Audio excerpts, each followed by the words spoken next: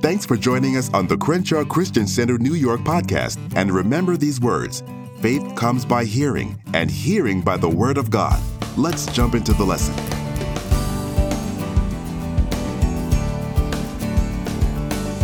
Well, we are continuing our series on a closer look at 12 ordinary men.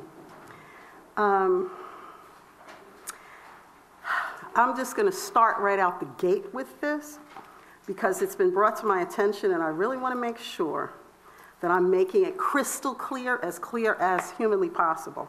If you were expecting a biography of these 12 men, where I was going to stand up here and say, okay, we're going to talk about Peter. Let's talk about what Peter liked. You know, like maybe he liked chocolate ice cream like me, or maybe he really did not. That's not what this is designed to do. I chose the title, or I should say, the Holy Spirit gave me the title of A Closer Look at 12 Ordinary Men, because that's exactly what we're doing, but we're doing it for a reason. You see, you come out to Bible study on Thursday evening, you could be at home looking at something else, doing something else with your time. You obviously are doing that because you want to glean as much from the Word as possible. So, therefore, when we come before you on Thursdays, we try to give you a little bit more meat, a little bit more for your life and for your time that you're putting in.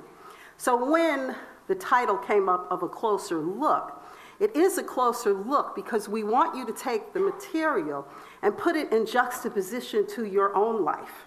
So it's not just about the 12 men and what they did, it's about your life. And we're using them as a prism, if you will, to learn from what did they do? How does it apply to us? Because here's the thing that I want you to think about. All through this, we've seen how Jesus chose them. I don't ever want us to get so desensitized when it comes to our salvation that we don't recognize that we were chosen. We are a chosen generation, a royal priesthood. We read about that. But sometimes we, because we're so caught up, we're busy, and especially in the, area that we live, the New York Minute, we're always busy. So we don't always stop and think about the fact that God knew your end before you ever made your entrance into the earth realm. So the point being is, the same way that he chose these 12 ordinary men, he chose you. And I want you to really take that mantle on and see that. So when we're going through all of this material and we're going through all of these scriptures, I want you to put your name in there. Plug in so that you can see it. Because I believe with my whole heart that at the end of all of this, you are going to see your salvation in a different light than perhaps you saw it when we first started out. Fair enough? Yeah. Okay, so I hope I'm making that a little bit clear, because I don't want you to think, well, how come she hasn't mentioned Bartholomew? And how come we're not talking about Peter? We're going to get to it, and you'll get to see all of that. But this is a lot deeper. So just kind of like go on the journey with me as we peel back the layers. Okay? All right, great. So the last time we were together, we talked about how when it comes to our salvation, and we all know that because we're taught that here at Crenshaw for sure, that our salvation is definitely a gift. It is not something that any of us just, deserved. I don't care if you live the most wonderful life. I can give you a perfect example. My granddaughter is the newest member of our family, okay? So I'm going to talk about her. But anyway, she's 7 months old now. But at 7 months old, she doesn't curse because she doesn't talk. Okay, so she's not drinking alcohol. She's not doing any of the things that we would think are not the best. But even her, we are believing God that she's going to accept Jesus at an early age. Because why? That's something that is needed. So even if you all lived a perfect little life and you didn't do anything wrong and you were just great, you still had to choose Jesus as your personal Lord and Savior. So therefore, just you on your own merit were not deserving of it. You were not good enough, just like my little 7-month-old granddaughter is not. We can thank Adam for that, but that's a whole nother study. The point being is, we have to understand how much of a gift it is and that we are not, on our own merit, worthy of it. And we talked about that. And we gave you scripture where Paul actually shared how he felt that he was the biggest sinner of all. And no one, no matter how we look at it, no one meets the standard of perfection. None of us do. No one is fit on our own merit to just be in God's kingdom. And no one is inherently worthy to even be in God's service. So, and I said, before you start getting up at arms and getting angry with me, we looked at certain things in the Word. And I gave you Romans 23:24 to look at. I didn't share this translation with you last week, so I'm going to rifle through it because I really want you to hear it. And this is out of the Message translation, Romans 3, verses 23 and 24.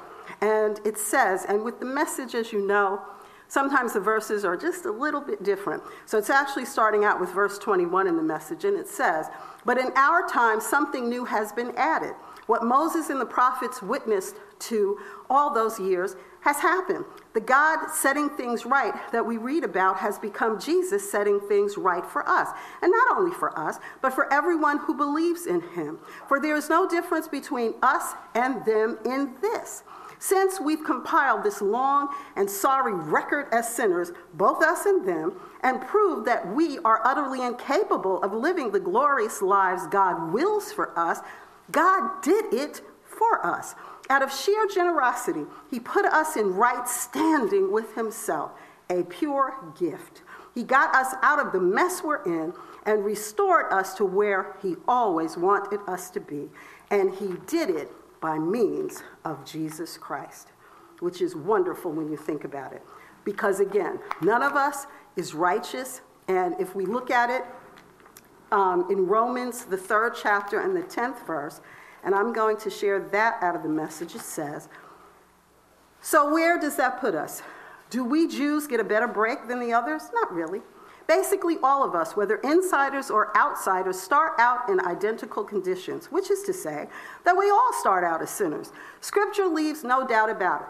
There's nobody living right, not even one. Nobody knows the score. Nobody alert for God. They've all taken the wrong turn. They've all wandered down blind alleys. No one's living right. I can't find a single one. Their throats are gaping graves. Their tongues slick as mudslides.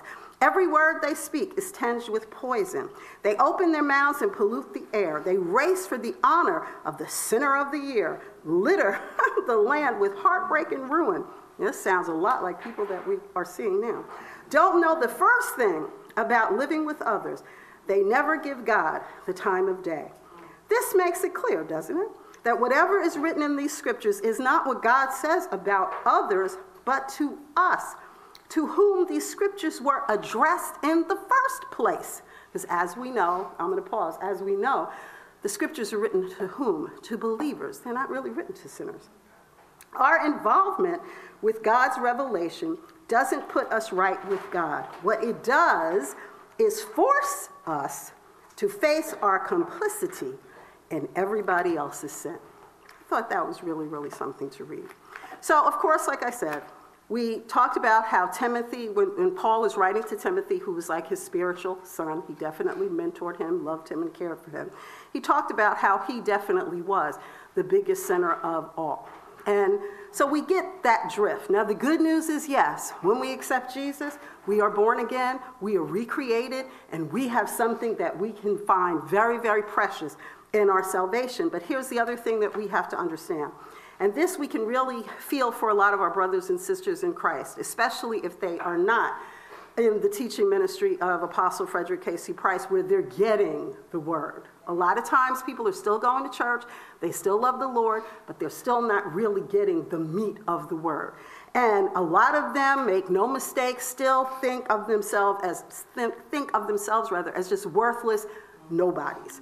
And left to ourselves, that would really be the case. However, worthless nobodies are just the kind of people that God uses, because that is all he has to work with when you think about it. I mean, because it's not like all of a sudden we're going to become different. So he takes our ordinary and he turns it into extraordinary, but only if we allow him to do so by making ourselves available. Now, we also have to always remember that Satan constantly is doing what? Giving us thoughts, ideas, and suggestions to keep us in remembrance of our shortcomings. He will do that every single day that you live. You may think you have gotten through something, you're on the other side of something, and he's going to bring up the same thought, idea, and suggestion to try to pull you back into where he wants you in that realm of thinking.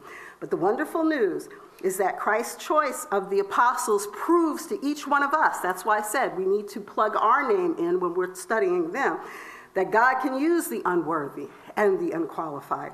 He can use ordinary people just like you, just like me, just like he did with these 12 men who turned the entire world upside down.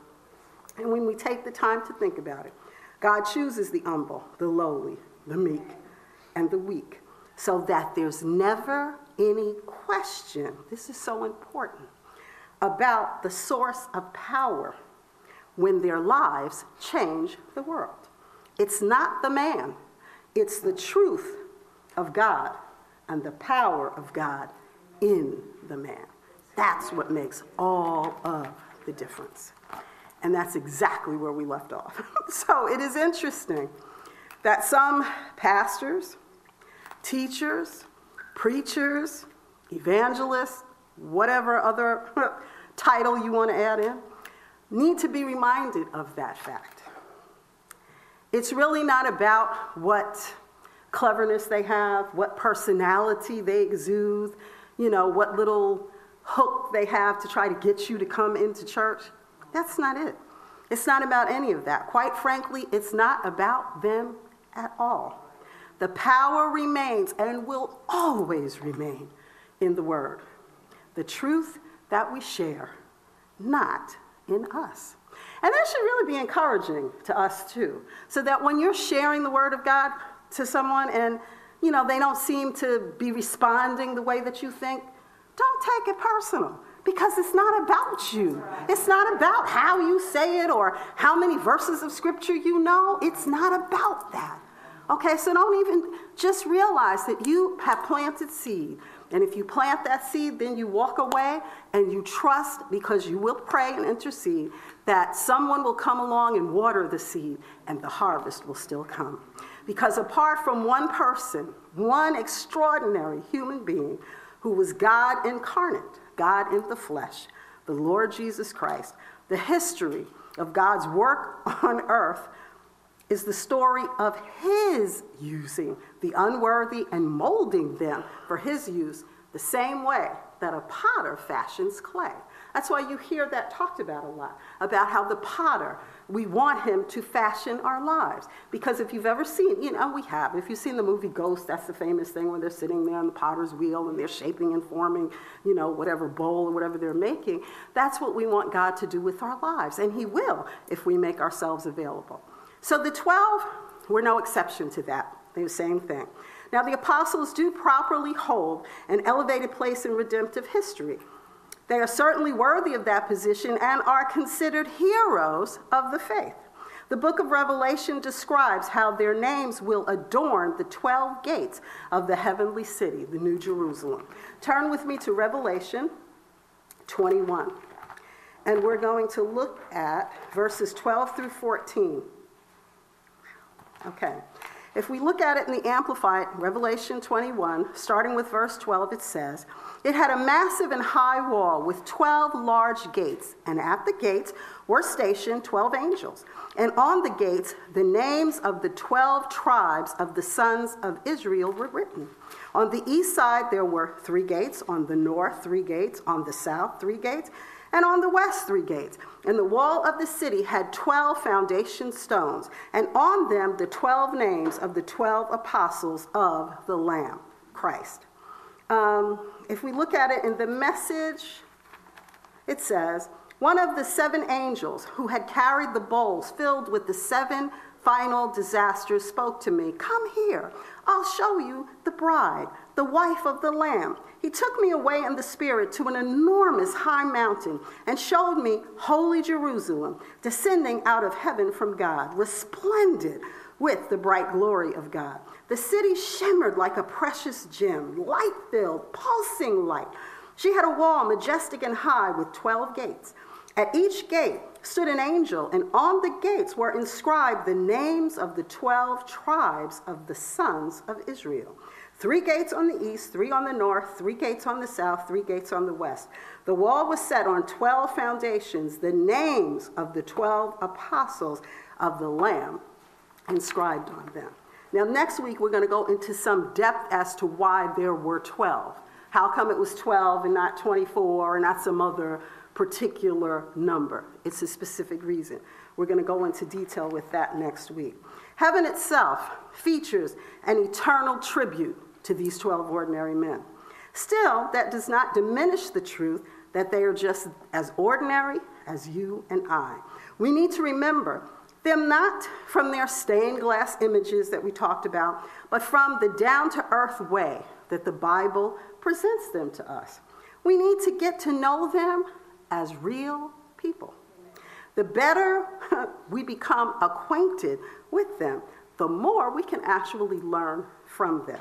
Now, of course, we will not underestimate the importance of their particular office.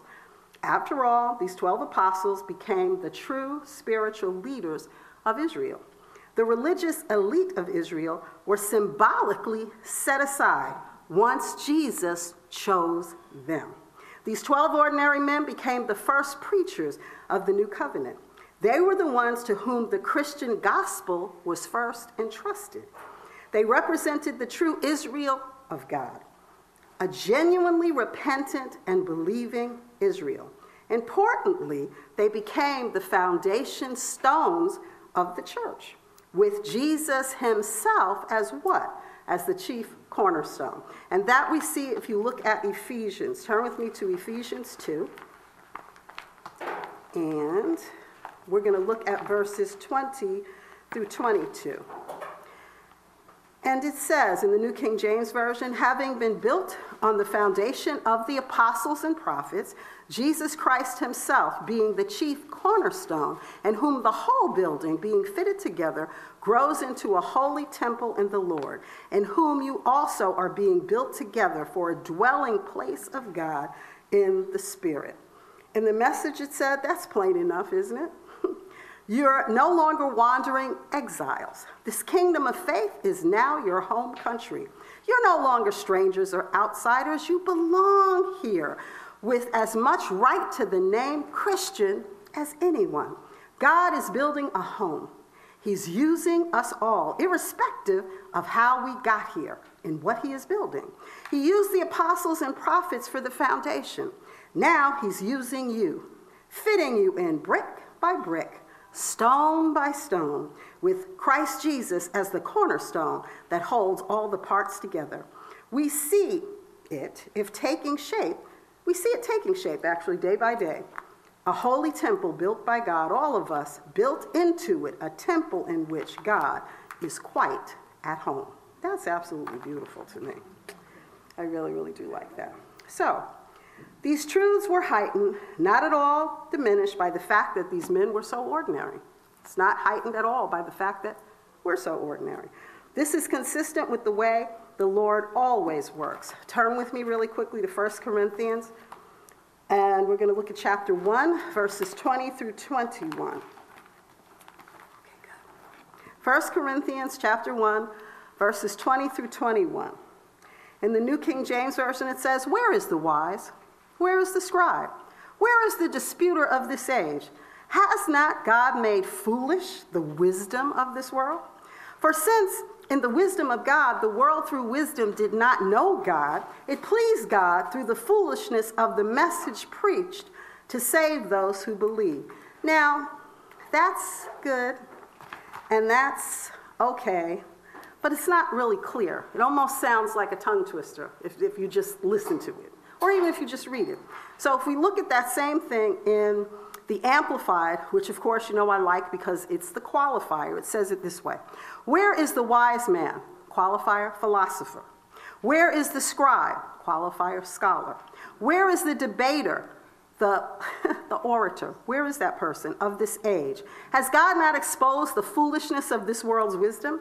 For since the world, through all its earthly wisdom, failed to recognize God, God in his wisdom was well pleased through the foolishness of the message preached regarding salvation to save those who believe in Christ and welcome him as Savior.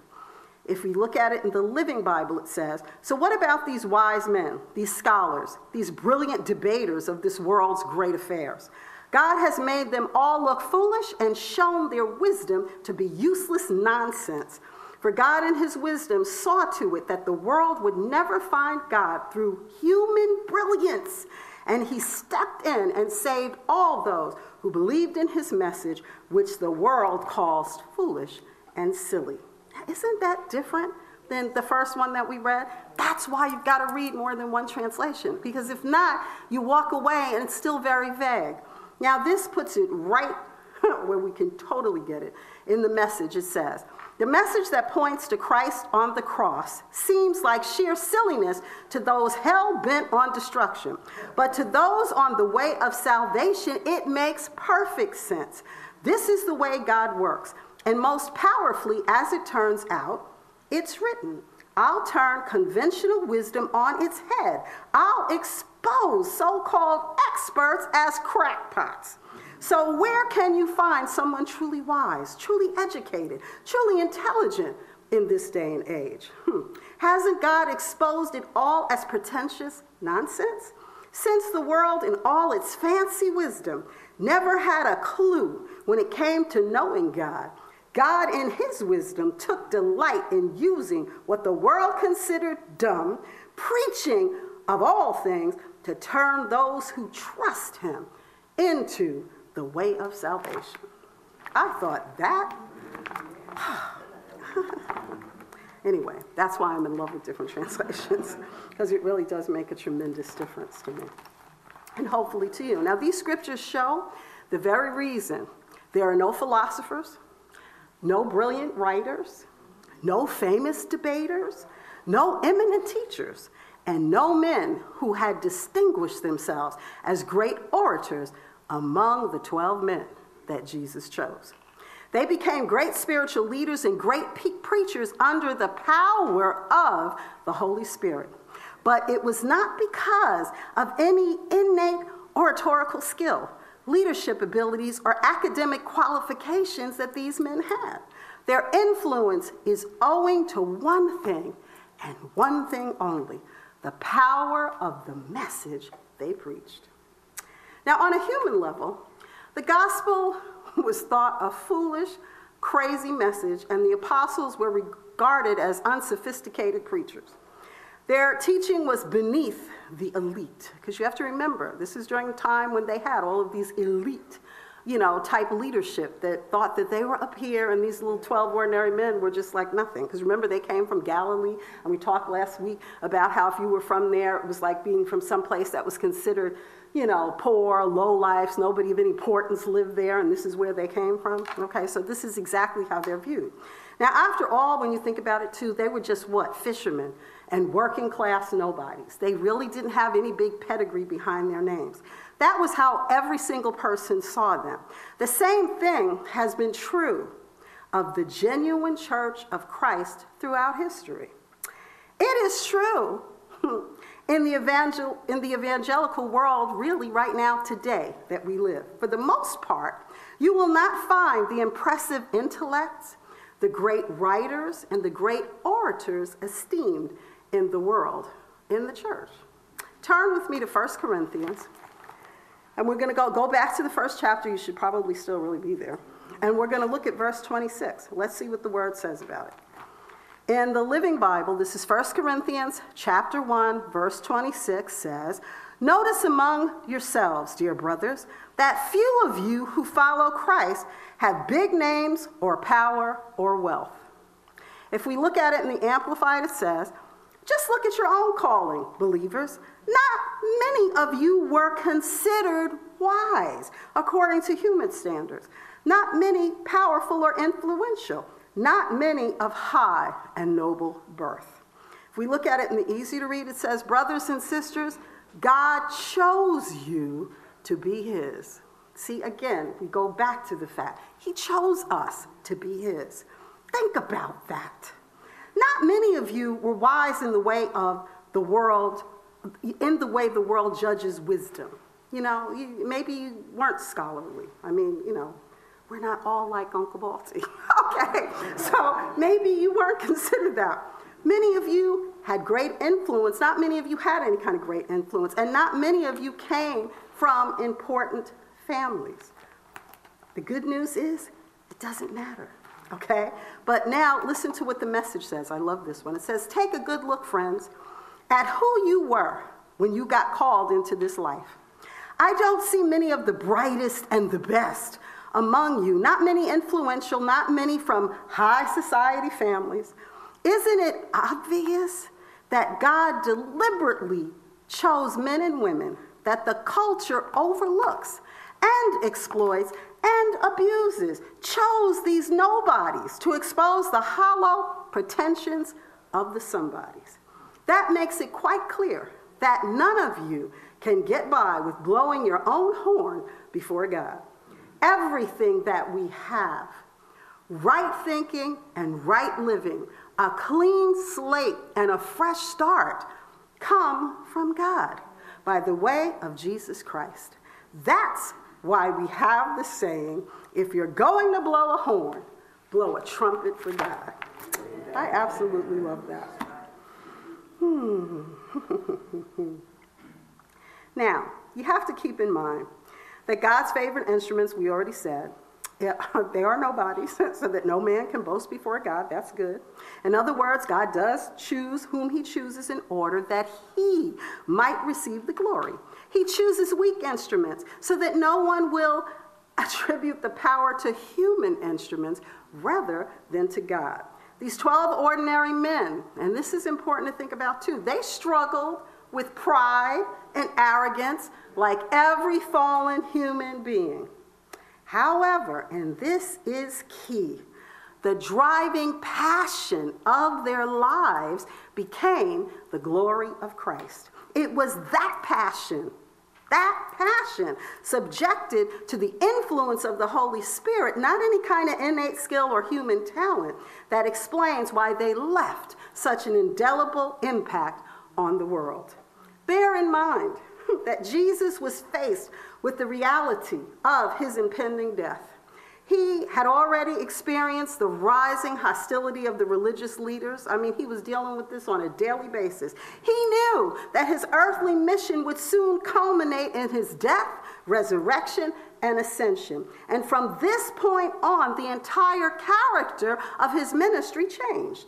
It became top priority to do what? To train the men who would be the chief spokesman for the gospel after he was gone. Why did he choose them? That still is a good question. Why did he pick them? Turn with me to Luke's gospel, the 6th chapter, and we're going to look at verse 12. Luke 6, verse 12.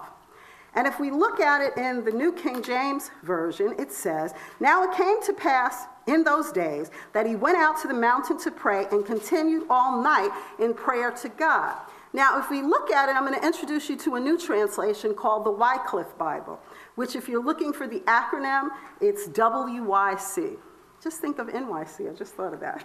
Just change the N to W. So the Wycliffe Bible says, "And it was done in those days. He went out into an hill to pray, and he was all night dwelling in the prayer of God." Notice how this says, and you can kind of like underline that or make a little notation in your Bible. The Wycliffe translation says, "And he was all night dwelling in the prayer of God." That's key. And I'm going to share that with you in a minute why it is. So I want you to kind of like put a little note there because that's important. It was his habit, meaning this is something that Jesus did all the time, to slip away in solitude to talk to his Father. Keep in mind, he was always under pressure from the massive multitudes. Whenever he was in the towns and villages of Galilee, he was really kind of like mobbed. Now, Scripture often shows him praying in anticipation of crucial events in his ministry. Think about it. What was he doing on the night of his betrayal? He was praying in a garden where he found some solitude from the hectic atmosphere in Jerusalem. Now, Judas Iscariot knew he would find Jesus there. Why? Let's look at, you're already in Luke, just go over to chapter 22. Well, you know what? Before you go to 22, I just want to prove this to you. You're in Luke, go to chapter 5, look at verse 16, because it says in the New King James Version, so he himself often withdrew into the wilderness and prayed. And Wycliffe, it says, and he went into the desert and prayed. So in other words, that's just to set up the fact that this is something he did. It was a habit where he would go off and he would pray. So it's not just in war room where we go lock ourselves in some place to pray. That was good that it showed us that, but that actually is showing us what Jesus himself did. He found solitude and he prayed. It's not always something you can do in 5 minutes, 10 minutes, like, okay, this is what I want and that's it. You need to seek the face of God. And Jesus is showing us that that's exactly what, in fact, he did. So now you're in Luke. Go to the 22nd chapter, and we're going to look at verses 39 through 40. So this is Luke 22, verses 39 through 40. And I'm going to show you that this really was truly his habit. So in verse 39, it says, in the New King James Version, coming out, he went to the Mount of Olives, as he was accustomed, and his disciples also followed him. When he came to the place, he said to them, pray that you may not enter into temptation. If we look at it in Wycliffe, it says, and he went out and went after the custom into the hill of Olives. And he gone out, went by custom into the hill of Olives. I mean, why they needed to repeat that, I don't know, but they did. And the disciples followed him. And when he came to the place, he said to them, pray ye, lest ye enter into temptation. The easy-to-read Bible says, Jesus left the city and went to the Mount of Olives. His followers went with him. He went there often. He said to his followers, pray for strength against temptation. This is truly showing us Jesus in his true humanity. He was standing in a very volatile situation. And this again, think of yourself. Okay? He's standing in a very volatile situation. He had a very brief amount of time remaining to train these 12 men who would carry the gospel to the world after his departure. The chilling reality of this matter drove him to the top of a mountain so that he could pray to God in total solitude. He had taken the form of a bondservant coming to earth as a man. The time was approaching when he would further humble himself unto death, even the death of the cross. So he goes to God as a man would go, to seek God's face in prayer and commune with the Father about the men whom he would choose for this vital office. Notice this, he spent the entire night in prayer. Now, this is where it gets interesting.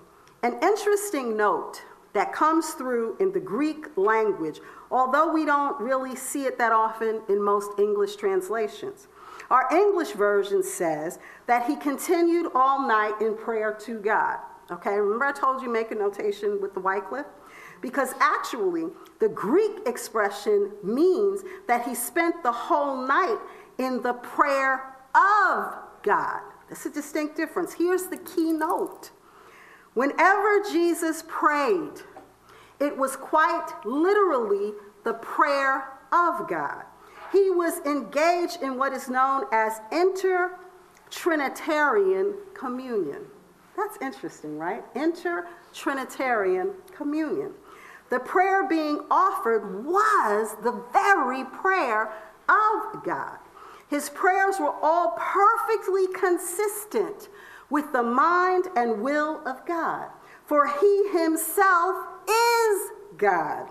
And therein do we see the incredible mystery of his humanity and his deity brought together. Jesus in his humanity needed to pray all night. And Jesus in his deity was praying the very prayer of God.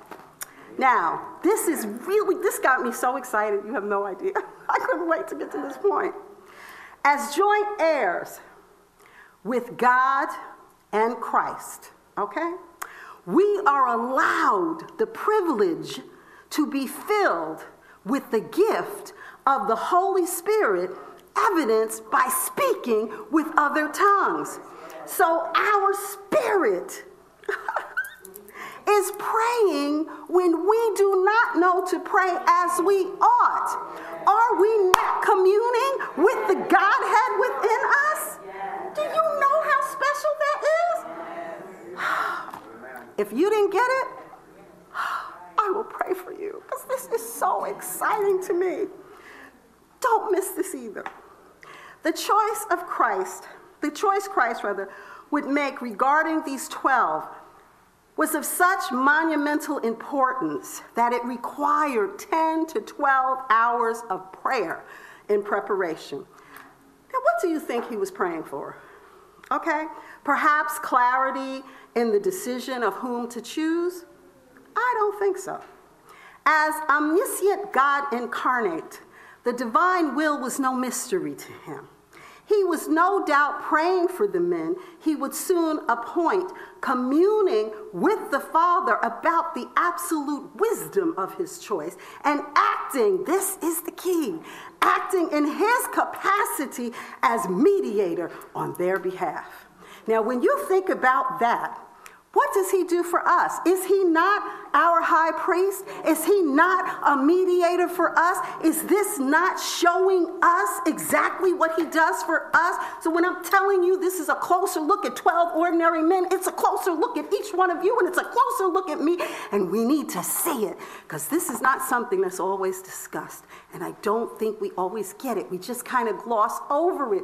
You can't gloss over it. You need to own it. You need to own it.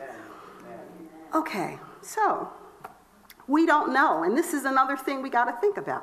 We don't know how many disciples Jesus had. Remember, these 12 ordinary men, I said, were the initial disciples, or they are the ones he appointed as apostles. But he had multitudes of people who were following him.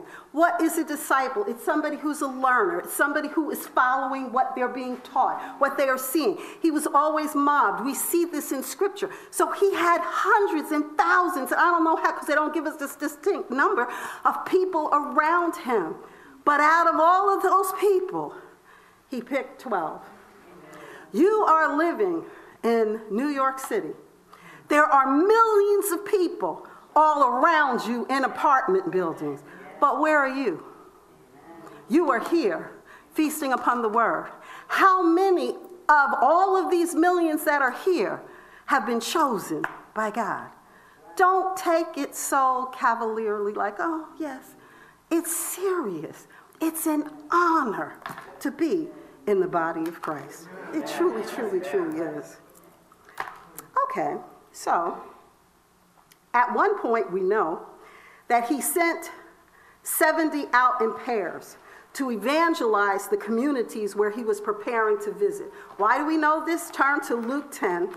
Luke's Gospel, chapter 10 and verse 1 says, in the easy to read, after this, the Lord chose 72 more followers. He sent them out in groups of 2.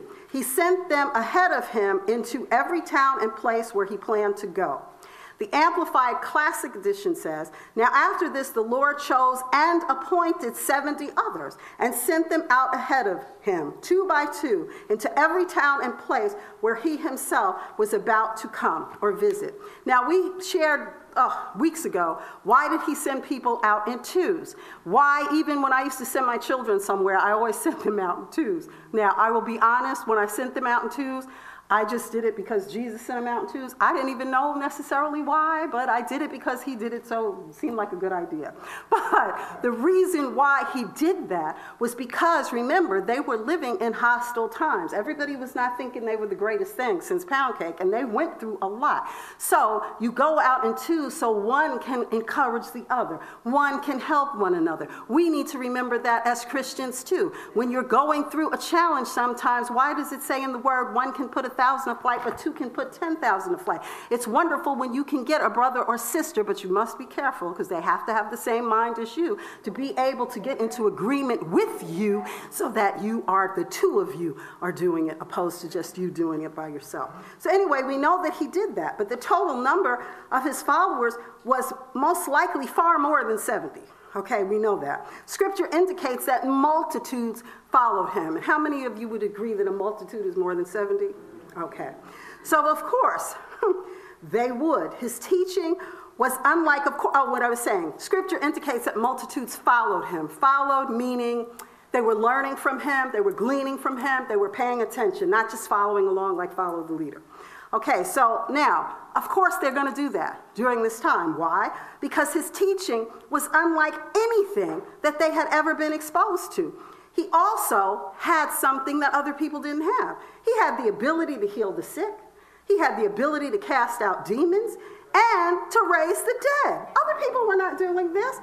With that said, however, reject them, they still did. Because his message was more than they could actually bear. We see the dynamics of this in the Gospel of John. Turn with me to John's Gospel, the 6th chapter. And we're going to look at verse 10. John's Gospel, the 6th chapter, verse 10. In the easy-to-read version, it says, Jesus said, "Tell everyone to sit down." This was a place with a lot of grass, and about 5,000 men sat there. In the Amplified Classic Version, the same verse of Scripture says, Jesus said, "Make all the people recline or sit down." Now the ground, a pasture, was covered with thick grass at the spot, so the men threw themselves down, about 5,000 in number. Now, if you really count the women and children, the crowd might have easily been double 5,000 or more. So now you're there, drop down to verse 14. So this is John 6, just drop down to verse 14. And the easy to read, it says, "The people saw this miraculous sign that Jesus did and said, 'He must be the prophet who is coming into the world.'" And they probably meant the prophet that God told Moses he would send. That's who they're really referring to. If we look at it in the Amplified Classic Edition, it says, "When the people saw the sign, the miracle that Jesus had performed, they began saying, 'Surely and beyond a doubt, this is the prophet who is come into the world.'" Now, we all know the story of how he fed all of these people with the fishes and the loaves, and he had bushels like fragments left over in baskets. This is the miracle that they're talking about. So I didn't read that whole story to you. You can read it on your own if you're not familiar with it, but that's what they're talking about at this point. So think about the people, though, who experienced that, who saw him take these little fish and loaves and feed all of these people. Because think about the fact that during this time frame, many of these people spent most of their lives doing what? Farming, harvesting, raising animals, and preparing meals. They weren't just going to McDonald's and picking up a number 2, okay? They had work to do for every single little thing that they ate. Jesus, however, could just create food. He created enough to feed all of these people. So they must have, in their minds, be real, think of, "Oh, wow, yes, I want to hang around with him. This is a time of leisure. It's like vacation. I'll just hang out with him, and I'll be able to pick up whatever he's feeding, whatever he's serving for the day." So if we look at, you're already in John 6, just drop down to verse 15, the very next verse. And the easy-to-read version says, "Jesus knew that the people planned to come get him and make him their king." I mean, it's quite natural. They wanted him, okay? So he left and went into the hills alone. He figured out a way to escape them. If we look at it in the Amplified Classic, it says, "Then Jesus, knowing that they meant to come and seize him, that they might make him king, withdrew again to the hillside by himself alone. This kind of lets us know that he did spend quite a bit of alone time, which, maybe some of us need to think about that. Maybe not all of us, but, if you're one of these people who you're constantly around people all the time, maybe you need to take a break. Maybe fast some of that time. Fast in the sense of you spend some time just with him, not with every other person that you can imagine. You don't need to call up everybody on the phone. Maybe you need to just sit somewhere and speak to your Heavenly Father and seek his face and find out what he has to say. We can learn from that too, okay? So the next day, people found Jesus in Capernaum on the other side of the lake. Crowds of them had come looking for him, obviously hoping that he would give them some more food. He called them out, though, regarding their wrong motives. You're in John, you're in the 6th chapter, just drop down to verse 26. See, I'm making this really easy for you. So John 6, verse 26, in the easy-to-read version, he answered, "Why are you looking for me? Is it because you saw miraculous signs? The truth is, you were looking for me because you ate the bread and were satisfied." In the Amplified, it says, Jesus answered, "I assure you, and most solemnly say to you, you have been searching for me, not because you saw the signs attesting miracles, but because you ate the loaves and were filled." So in other words, he knew exactly what their deal was, of course. So they continue to ask for food. I mean, can you imagine? He's telling them this and they're still going to keep, Okay, so they continue to ask for food. His response, though, I loved it. Drop down to verse 51. This is precious. So John's Gospel, 6th chapter, verse 51, the easy-to-read version. And this is what Jesus said. "I am the living bread that came down from heaven. Whoever eats this bread will live forever. This bread is my body. I will give my body so that the people in the world can have life." And then the Amplified version says, "I am the living bread that came down out of heaven. If anyone eats of this bread," what does that mean? It means this. Here's the qualifier. "Believes in me, accepts me as Savior, he will live forever. And the bread that I will give for the life of the world is my flesh," or body. Now, they really didn't grasp this. Okay, this was definitely above their heads. They didn't understand what he was saying. And they pushed him to explain exactly what he meant by that. And he did. And we will talk about that when we come back next week. Our hope is that you received something that you could apply to your life and strengthen your faith. At Crenshaw Christian Center, New York, we believe that the Word of God is practical for everyday application. Feel free to stay in touch with us via social media, or you can give us a call at 212-749-9323. If you're in the New York area, you're welcome to join us at one of our services. Our Sunday morning service is at the New Yorker Hotel at 9:45 a.m. That's on 34th Street and 8th Avenue in New York City. Thanks again for listening, and remember, walk by faith, not by sight.